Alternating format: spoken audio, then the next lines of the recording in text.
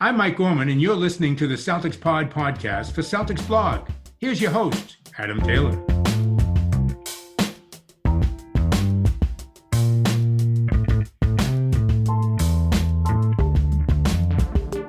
Good morning, Celtics fans. Welcome back to the Celtics Pod podcast. As usual, I'm your host, Adam Taylor.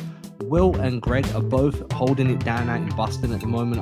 They're dealing with I don't know what they're dealing with. They're just out in Boston. So I've been joined by Mr. Rich Jensen. He's a writer at Celtics Blog, former writer over at redsarmy.com.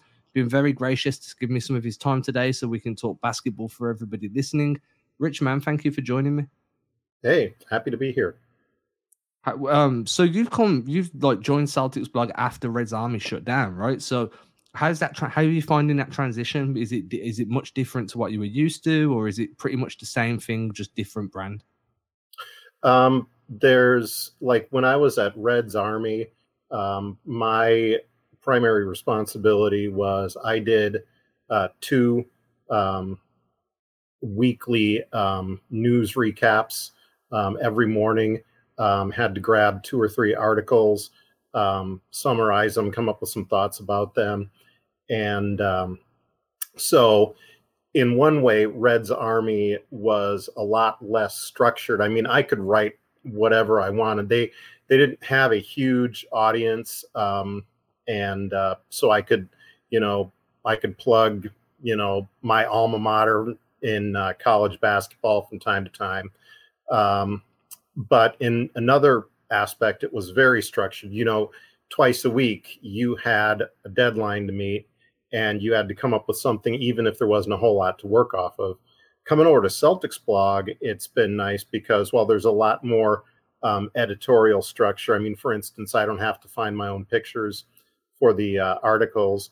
The flip side of it is that with basically being on a schedule where I can come up with, I set my own schedule. I want to write about one piece a week, but what I write about is pretty free form. So that's been kind of a nice change of pace, is giving up, some of the anything goes aspect of Reds Army, but getting back a little bit of anything goes with Celtics Blog. And that's a nice little change of pace, right? Like coming from somewhere where it's like, I've been there, man, when you're trying to scratch your head thinking, what am I going to write about today? Like, there's literally nothing going on in the world of basketball right now. And I need to somehow make content that isn't going to get slandered everywhere just for being too speculative. It's tough. it is tough.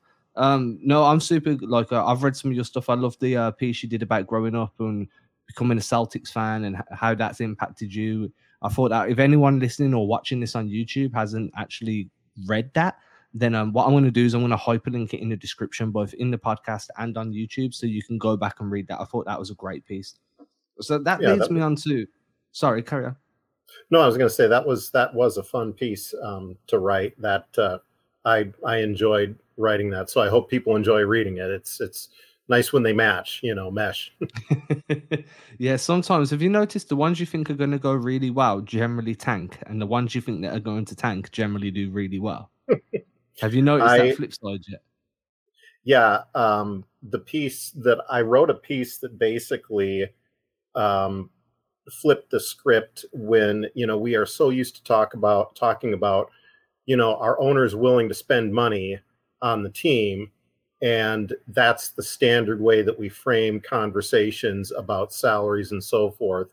And the reality is these owners, they spend the money once when they buy the team, and that's it. And everything after that, the business pays for itself. The revenues that they bring in pays the salaries of these guys. And, I thought that was going to have more comments. And it ended up, there was crickets there, but the corresponding piece that I wrote with it, which was about player empowerment, not really being player empowerment, because the power comes, like the Ben Simmons case, he wants to get traded. He's demanding a trade. Oh, it's player empowerment. Well, it's not very empowering for the guys that are going to get traded to the Sixers. Those guys, they're The situation hasn't changed. The only thing that's changed is there's a player that's responsible for them being traded, not a general manager. And that got a huge number of comments, but I think that was in part because of, the Simmons stuff being hot, and we're Celtics fans, so there's a bit of schadenfreude whenever the Sixers are have dug a hole for themselves and can't dig their way out.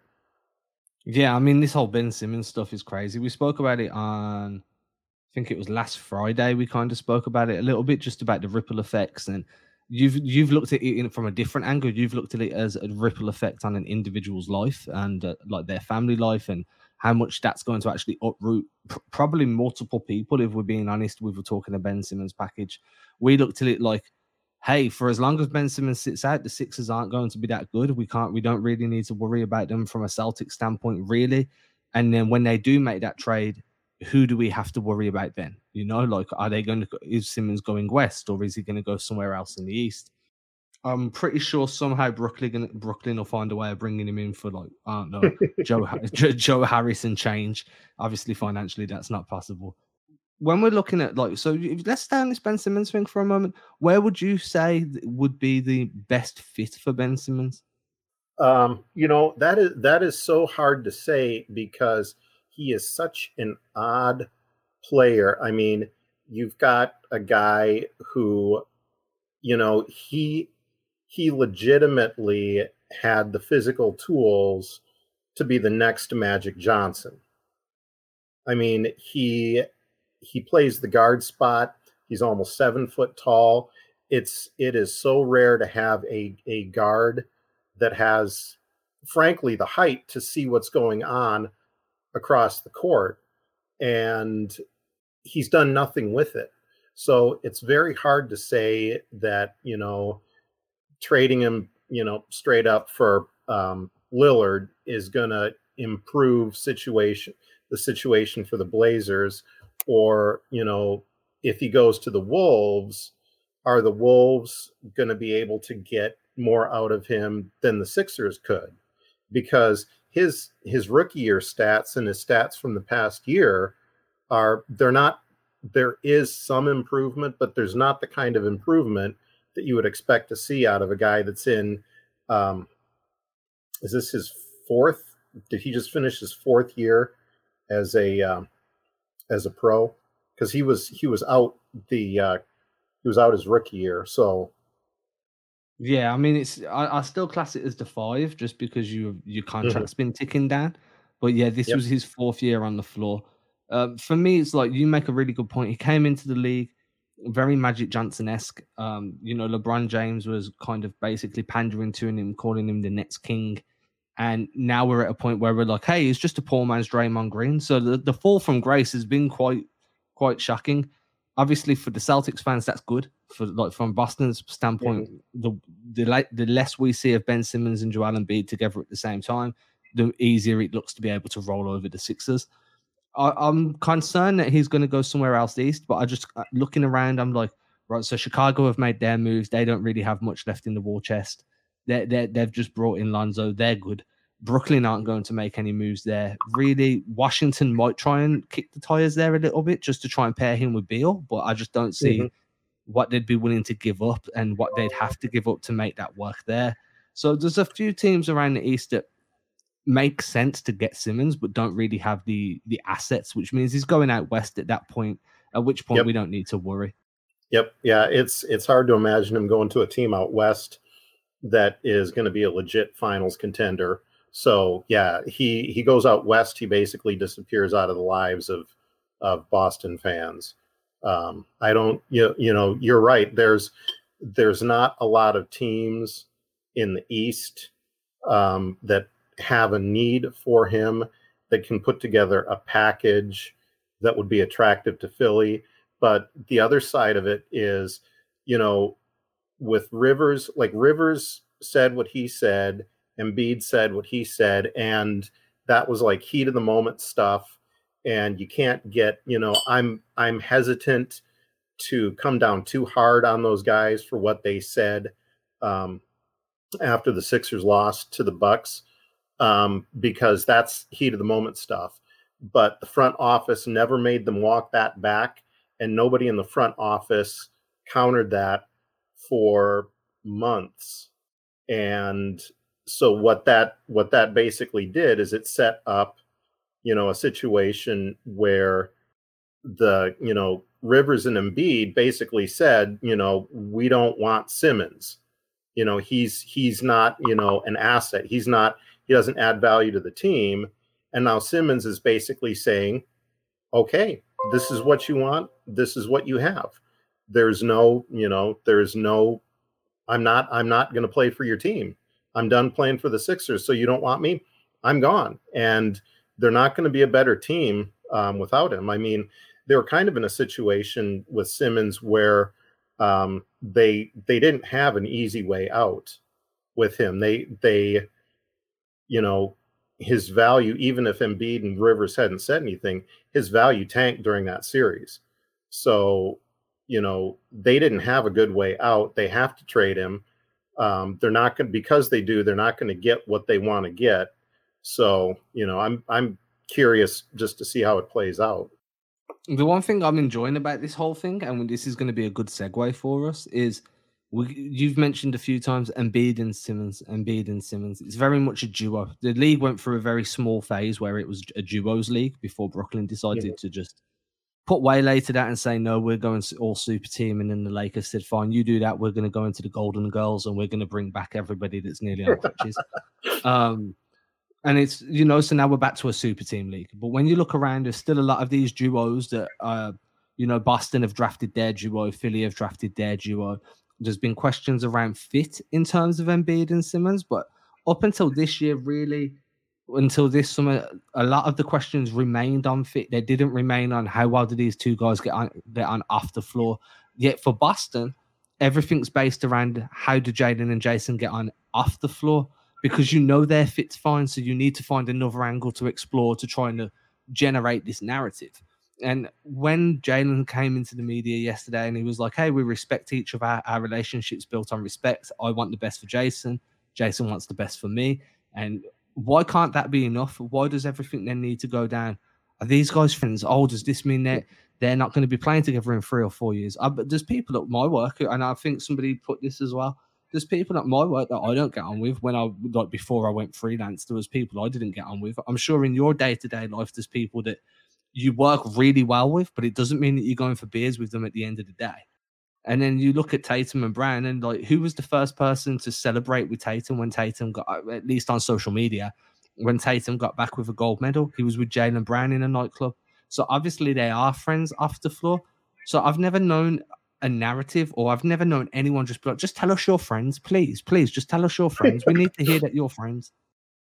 Yeah, it's very weird, and it I think part of it is the carryover from the Tatum and Beal grew up together, so maybe they should join forces. And it's like, in basketball terms, that probably is not gonna be what people think it is, in terms of, they're going to be, if the Celtics manage to do that and somehow keep Jaylen Brown, they'll win, more than 70 games. And it's like that, you've got to play both ends of the court.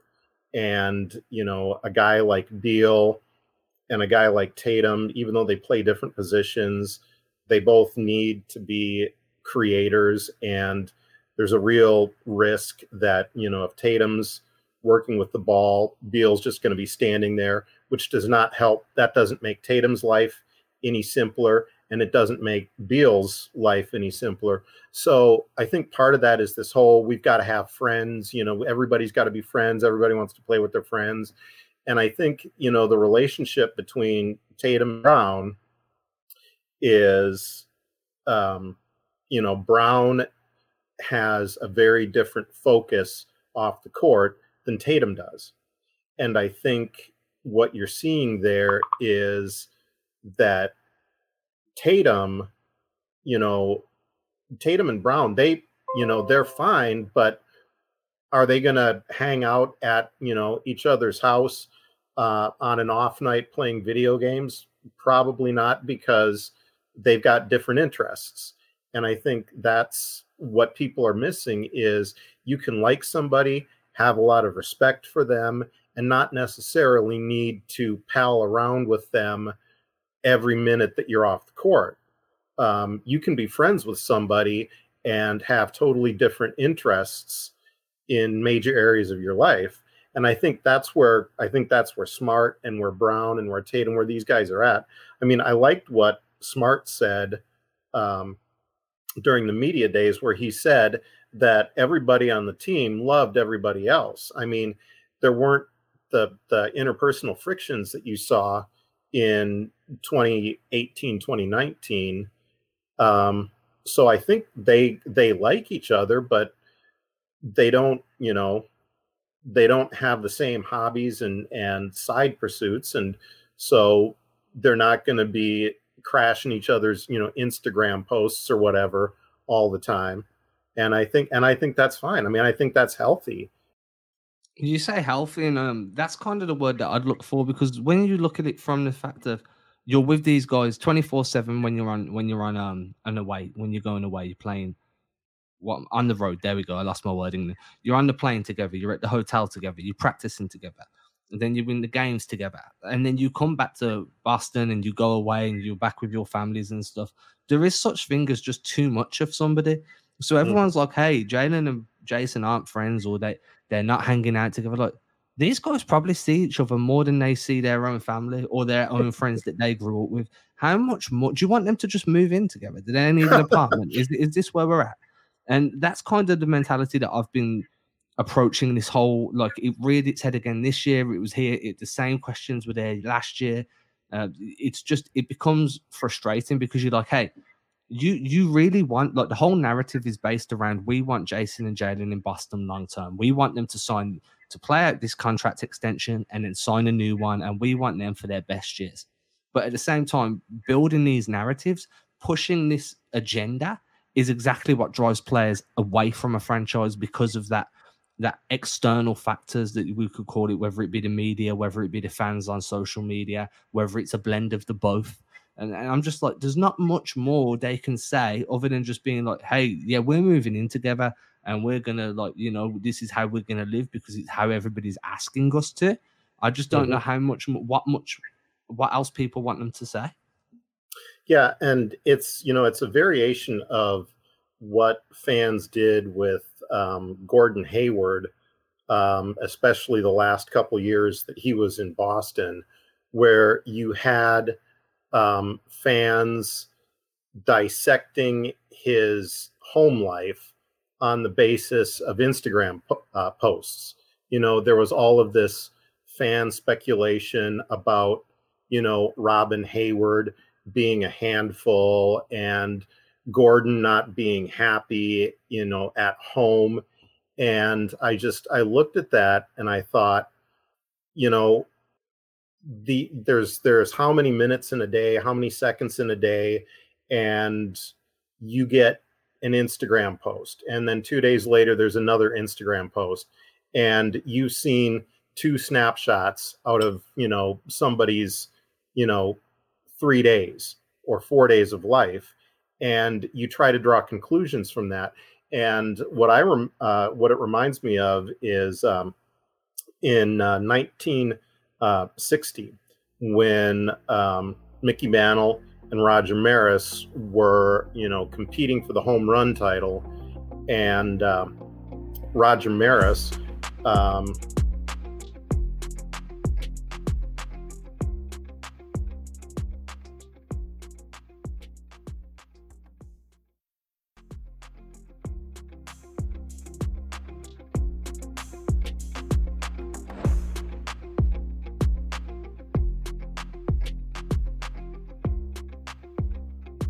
there was a lot of stories in the New York media and in the newspapers that they didn't get along and that they were feuding. And they built this up off of anonymous sources and stuff that they heard secondhand and stuff that they read into, that they saw go on the field. And they were roommates. They lived, both of them had homes away from New York. So when they were playing during the baseball season, they lived in hotels. and they lived in the same hotel in New York and on the road, and they got along fine. And there was nothing that they could do to stop that, because once that story gets going, then you can't put it out, because anything that you say, the people that believe it just say, oh, well, they're just lying. They're just lying because they don't want, the truth to be known. So it's kind of, that's kind of what I see going on with Jalen and Jayson, is that, obsessive fans need something to obsess over. And this is what they've chosen for this season. I mean, first of all, shout out Robin Hayward, because she's the one that hooked me up with that Gordon Hayward interview just before the beginning of last season. So big shout out to Robin. Anybody that didn't catch that, it's in the archives. Make sure to go check that out. Before we so you've just mentioned, okay, so you've kind of took my brain. What we were going to talk about, what my plan was to talk about, was your big picture, your overview of the off season.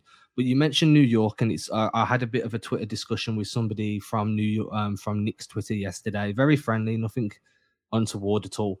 But his premise was like, hey, Kemba Walker at $9 million a year, and with the same, say Kemba Walker still has any issues and he misses some back-to-backs and he's going to sit some games out. But Kemba Walker at $9 million a year for New York in a position of need where they've struggled for years is much better than Kemba Walker as he was for Boston last year. And the narrative in my mind, I'm like, hey, yeah, that's fine. Like, you're looking at it financially and you're saying, hey, we're getting the same Kemba that you were paying 30 plus million for $9 million. But do you think, where I'm going with this is, do you think that Kemba Walker this year for New York is going to be able to give the same type of performances as what he gave for Boston last year? And then do you think his knees are going to hold up under a Thibodeau system? Well, that's the thing is, I don't think, if Thibodeau had only on rare occasions, overworked his guys, you could say, hey, maybe he'll go easy on Kemba. But I think, honestly, he's gonna ride Kemba he's gonna drive him like a rented mule, and it's hard to see how it's gonna go well. I would like to see Kemba do well, even if it's for the Knicks, because the pattern with free agent signings in Boston seems to be year one, I can't believe we've got this guy. Year two, I think this guy's overpaid, and year three is get rid of him. And that's what happened with Kemba. Is it was like, this is great, he's a great guy, and by the end of this year, people wanted him gone and were downright hateful in what they were saying about this guy. And I mean, I hope he does good, but I do think that with what the Celtics were paying him, he would need to be a starter, and I don't think he's an 80 game a year, 28 to 32 minute a game guy anymore. And I don't know that he will be in the future. And that kind of leaves the Knicks, scrambling to have somebody as a backup, and also the possibility that Tibbs will just completely sour on Kemba at some point because he's not available, and just, write him off and stick him on the bench. So here's my concern. You've pointed out, you get those 3 years, you get the one good year where everyone's absolutely ecstatic to have you. Then it's overpaid. Then it's getting him out of here. And when Kemba first came to Boston, one of the biggest talking points was Kemba's going to need to play off ball more, both to accentuate the Jays, allow them to get their shots up, and to kind of take some of that pressure off of his legs because of the miles he'd already put on them while he was in Charlotte, right? And now we're looking at Dennis Schroeder, and we're saying, oh, I can't believe we've got Dennis Schroeder. Granted, it's a 1 year deal, so you don't have to worry about the overpay or wanting him out. If you want to get rid of him, he goes at the end of the year. But you look at Schroeder, you need Schroeder off ball, but a bit. Schroeder's got some miles on his legs. If Schroeder's going to be effective, assuming he gets minutes with Jalen and Jayson, then there's going to have to be times where he plays without the ball in his hands. And do you think that A, Schroeder is capable of playing off ball, and B, do you think by the end of this year everyone's going to be like, oh, I can't wait for Schroeder to be out the door? I think what's going to be interesting about Schroeder is how his attitude plays with the Boston fans, because he was a stinker that series with Atlanta in 2016, I think it was. He enjoys being a pest, and what I'm going to be curious about is to see how Udoka runs his rotations, because I know he came out, it was either yesterday or Tuesday, and said that he was thinking that he always wanted to have either Jalen or Jason on the court, which means a lot of, one of the two of them getting a lot of, time with the second unit, which would be with Schroeder as the point guard.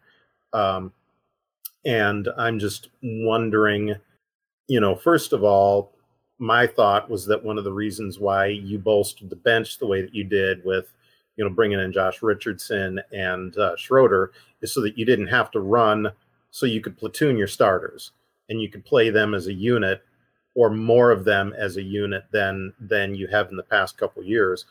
But I think that is a good question, because the Celtics have had a huge problem creating offense from their bench for the past 2 years.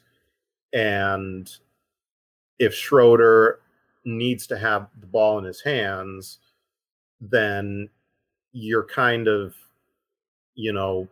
creating a situation where he might end up being like Marcus Smart off the bench, where Marcus Smart off the bench took way too many shots, but it was because he was around a bunch of guys that couldn't shoot. And in Schroeder's case, he may be taking shots because he would rather keep the ball and make a play himself than give up the ball to somebody else and basically end up, out of the play because he doesn't know how to move off the ball. Like, one of the things that, an underrated aspect of Ray Allen's game was, and it's one of the reasons why he hit as many 3-point shots as he did, is because he was as good as anybody at doing baseline cuts. He was exceptionally good at moving without the ball. He would dodge his man on, the right side of the baseline, and then the next thing he'd be in the left corner catching a pass for a 3. And, with Schroeder's height, he's not going to be playing the baseline, but he has to be willing to move after he passes the ball, because, otherwise, if you don't move, if you take yourself out of the play, then the defense can basically ignore you. And that gives the defense somebody free to focus on the ball handler, or to, a more promising target for the ball handler. And, defense, the more you have to make the defense think, the better your offense is going to be. So, yeah, I just, like you said, he seems to need the ball, and I'm hoping that he can, adjust that playing with the second unit. So I've said this on this podcast before, but I went back and watched every possession that Schroeder had last year, from both offensively and defensively. And one of the biggest questions I had was, are his assist numbers for real? Because the assists come in all shape and sizes, right? Like, not every assist is creation. And, it could be a bailout pass that somebody ended up finishing the opportunity on, and then you get the credit for that pass. And when I looked at what Schroeder does, a lot of Schroeder's assists come off of bailout passes, or when the defense has shut down his primary option. So say he comes off a screen and drives right. If the defense cut off that right-hand side drive, instead of resetting the offense, he'll give the pass, which is the right decision, but you've probably wasted 15 seconds of the clock. So now whoever's getting the ball has to create something for themselves, and then Schroeder gets accredited with the assist because of that. Now, obviously, not every assist was like that. Some were genuine playmaking, but a lot of them were, hey, my scoring opportunity has been taken away. Here you go. It's your opportunity to score now, and I'll still look good because I get the assist. So moving off ball to me is very important. I said this on the last on Wednesday's episode. Udoka preaching selflessness. For me, that doesn't just mean making a pass. It means doing stuff off ball that you don't get credit for, that people don't talk about after the game. It's being off ball and making those baseline cuts. It's doing a 45 cut from the wing to the low block to drag a defender out the way to open up a driving lane. It's setting those off ball screens, being a winning screener, a winning cutter, and for Schroeder to be at his most valuable to this second unit or to the first unit, then he needs to be willing to do this off-ball stuff consistently. Otherwise, he's just going to become a ball sticker. And if the ball continues to stick in his hands, you've got guys like Peyton Pritchard that will be more than willing to eat up those minutes. Yeah, and I think, a lot of that comes down to coaching and to coachability, because these guys are the best of the best. They can learn how to do certain things even if they haven't been asked to do them for 5 or 6 years. For their whole pro career, nobody has said, hey, I want you to do this when you don't have the ball. If you're coachable, if you've got a coach that can explain, how you do that, how you read the defense, how, and stuff that, again, you don't, and this comes down to coaching too, is a coach has to be willing and able to recognize and commend players for things that are never going to show up in stats. They're not going to come up with an advanced stat that's going to measure the ability of a weak side player to retain the attention of his defender. But that is something that is incredibly important, that you lock up somebody so that they can't help. And, it's a combination of, do you have a coach that can teach these things? Are the players going to listen? And is the coach going to recognize them for doing what he's asking them to do, so that they can feel invested in the outcome, even if it doesn't show up on the stat sheet? And that's the question, because not only do you need to have the coachability, you need to have the willingness. And that was my biggest concern. Like when Schroeder first came to Boston, I'm a lot higher on him now than I was before I went and watched those plays. But when he first came, I was very much like, I don't know how I feel about this. I feel like this could just be dropping a live grenade into a very harmonious locker room. I still kind of feel that way a little bit. I feel like, if there's going to be any rumblings of discontent in that locker room, I've got a feeling that Dennis Schroeder's going to be right in the middle of it, and he's going to be the gravitational pull towards that discontent. I also think that he also holds a lot of the keys in terms of the ceiling for this team, just because if you have somebody like Schroeder that is capable, that we've seen capable of being a potential 6 man of the year, that could become one of the best point guards off the bench in the league, then that elevates everything around him on that second unit, and you can now start to feel really good about your chances when you go deep into the playoffs and you need fresh legs. So I think that he's going to be a very big swing factor this year, but it's that willingness for me. Like, I feel like the coaching staff that they've brought in are going to be very capable of coaching these new methods, but it's whether or not players are willing to actually listen and apply those new methods once game times come and you start reverting back to what feels comfortable, where the muscle memory is, looking for your own spots. And I think that's the difference between coachability and willingness to implement what you've been coached on, because it's so much easier to just revert back to where you're comfortable. And that's kind of going to be the teething issues for the first few months, in my opinion, for all players, not just Schroeder. Yep. Yeah. And I think, that's going to be the case with Jalen and Jason as well. On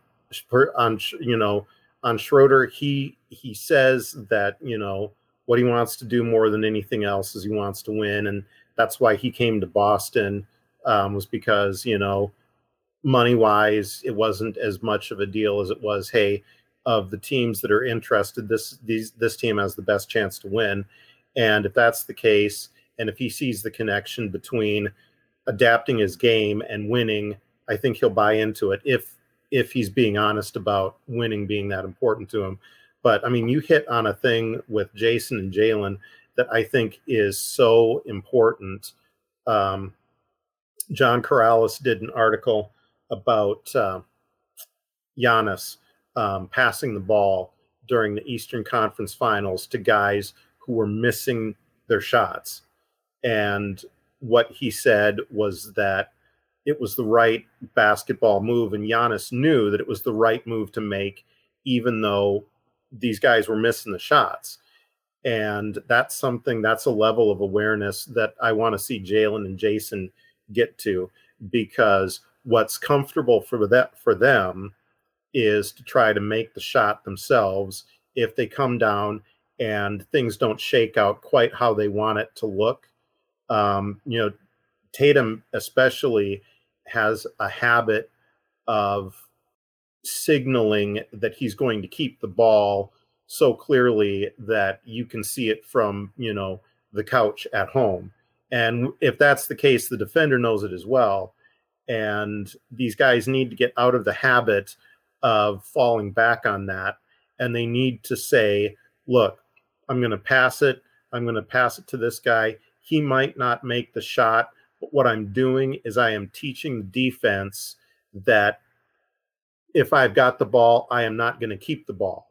And that is going to make it easier for me when I do want to keep the ball, because they won't know that that's what I'm intending to do. And that's where he needs to, Tatum especially needs to grow as a player, is to stop relying on that, those old habits, those ingrained habits from the past couple years. Yeah, it's all about having that passing gravity. We hear people talk about scoring gravity all the time, but when defenses have to account for passing lanes as well, so now they can't push upon you too close because now they're giving up the clean passing lane. It's that complete package. It's the passing gravity and the scoring gravity. And you saw Tatum kind of lean into that for very small spurts last season.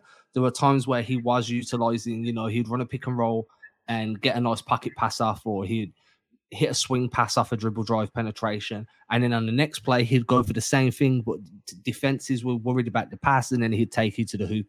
And he was leaning on that. But it is, again, as you say, it's very easy to revert back to where you feel comfortable. For all of us, if somebody told me to drive at 10-2, I've been driving for a while.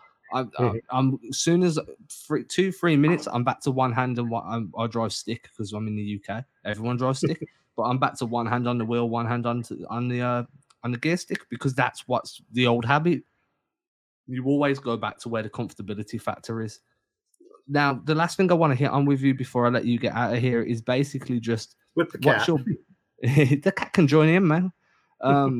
Is basically, what's your overview of the offseason? How do you feel about the moves Brad Stevens made as his first offseason as president of basketball operations?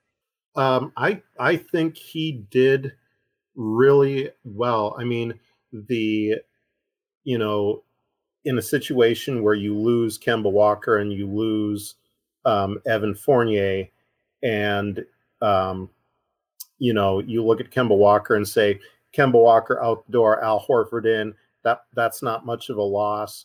Evan Fournier out, that's not that bad of a deal, given that he only played 16 games for the Celtics. And what, aside from that, the Celtics' weak spot was their bench. I think the, concerns about the starting five are overblown, given how everybody was sick or injured last season, and the Celtics' probable starting five this year, had almost no time on the court together. So I think the starting five, the starting rotation, and the 6-man spot, are good. And they bolstered the bench. So that to me is, an excellent move. He certainly had a better offseason than Daryl Morey has. That's a fact. Yeah, that's that that tickled me. I like that one. No, I think he's had a great year too. I think, great summer, I should say. It hasn't been a year yet. I'm interested to see what he does between now and the trade deadline. I know we kind of alluded to if there's a move to be made and we think it's going to work, then we're going to do it. But Rich, thank you very much for joining me today. Before we go, do you want to let everyone know where they can find your work? If there's anything you're working on you want to plug, the floor's yours, man. Sure. Twitter at Rich A. Jensen. I will tweet about just about everything. I've written some stuff for Ars Technica. Hope to have some more stuff coming out there. And if the article that I wrote a couple weeks ago about me becoming a Celtics fan, this Sunday, the companion piece, which is how my dad became a Celtics fan, is going to hit. And it's a fun deal. My dad grew up in a tiny town, and learned how to play basketball. And as he put it, all you needed out there was a flat spot and a hoop. So hopefully, you'll enjoy that. Well, when you tweet that out, I'll definitely reshare it. So if you're following me, you'll see. If you're following the Celtics blog account, you'll see it. How Rich became a fan will be linked to the podcast and to the YouTube. If you are watching on YouTube, make sure to hit that subscribe button. If you are listening to this on a mobile device or on an Alexa or something, make sure to leave that 5-star written review. You know the score by now. If you can't leave a review because you don't have the Apple device, then just word of mouth is perfect. Word of mouth is awesome. Best form of advertising. Rich, thank you for joining me, man. I really appreciate you taking the time. All right. Hey, happy to be here. Ain't disrespecting you haters, I ain't sweating your opinion. Y'all been testing my patience, never did it for a check. I've been impressed with the famous, just rather be creative than stressing my wages. Ageless, every time I lay a verse down, one play at a time, keep it moving like a first down. And at the end of the day, I can say that I made this. MJ never made it to the majors, still he chased greatness, expected that he might fail, and I might too. I might never get to pop champagne, celebrating with the crew. This ain't everything I am, it's something that I do.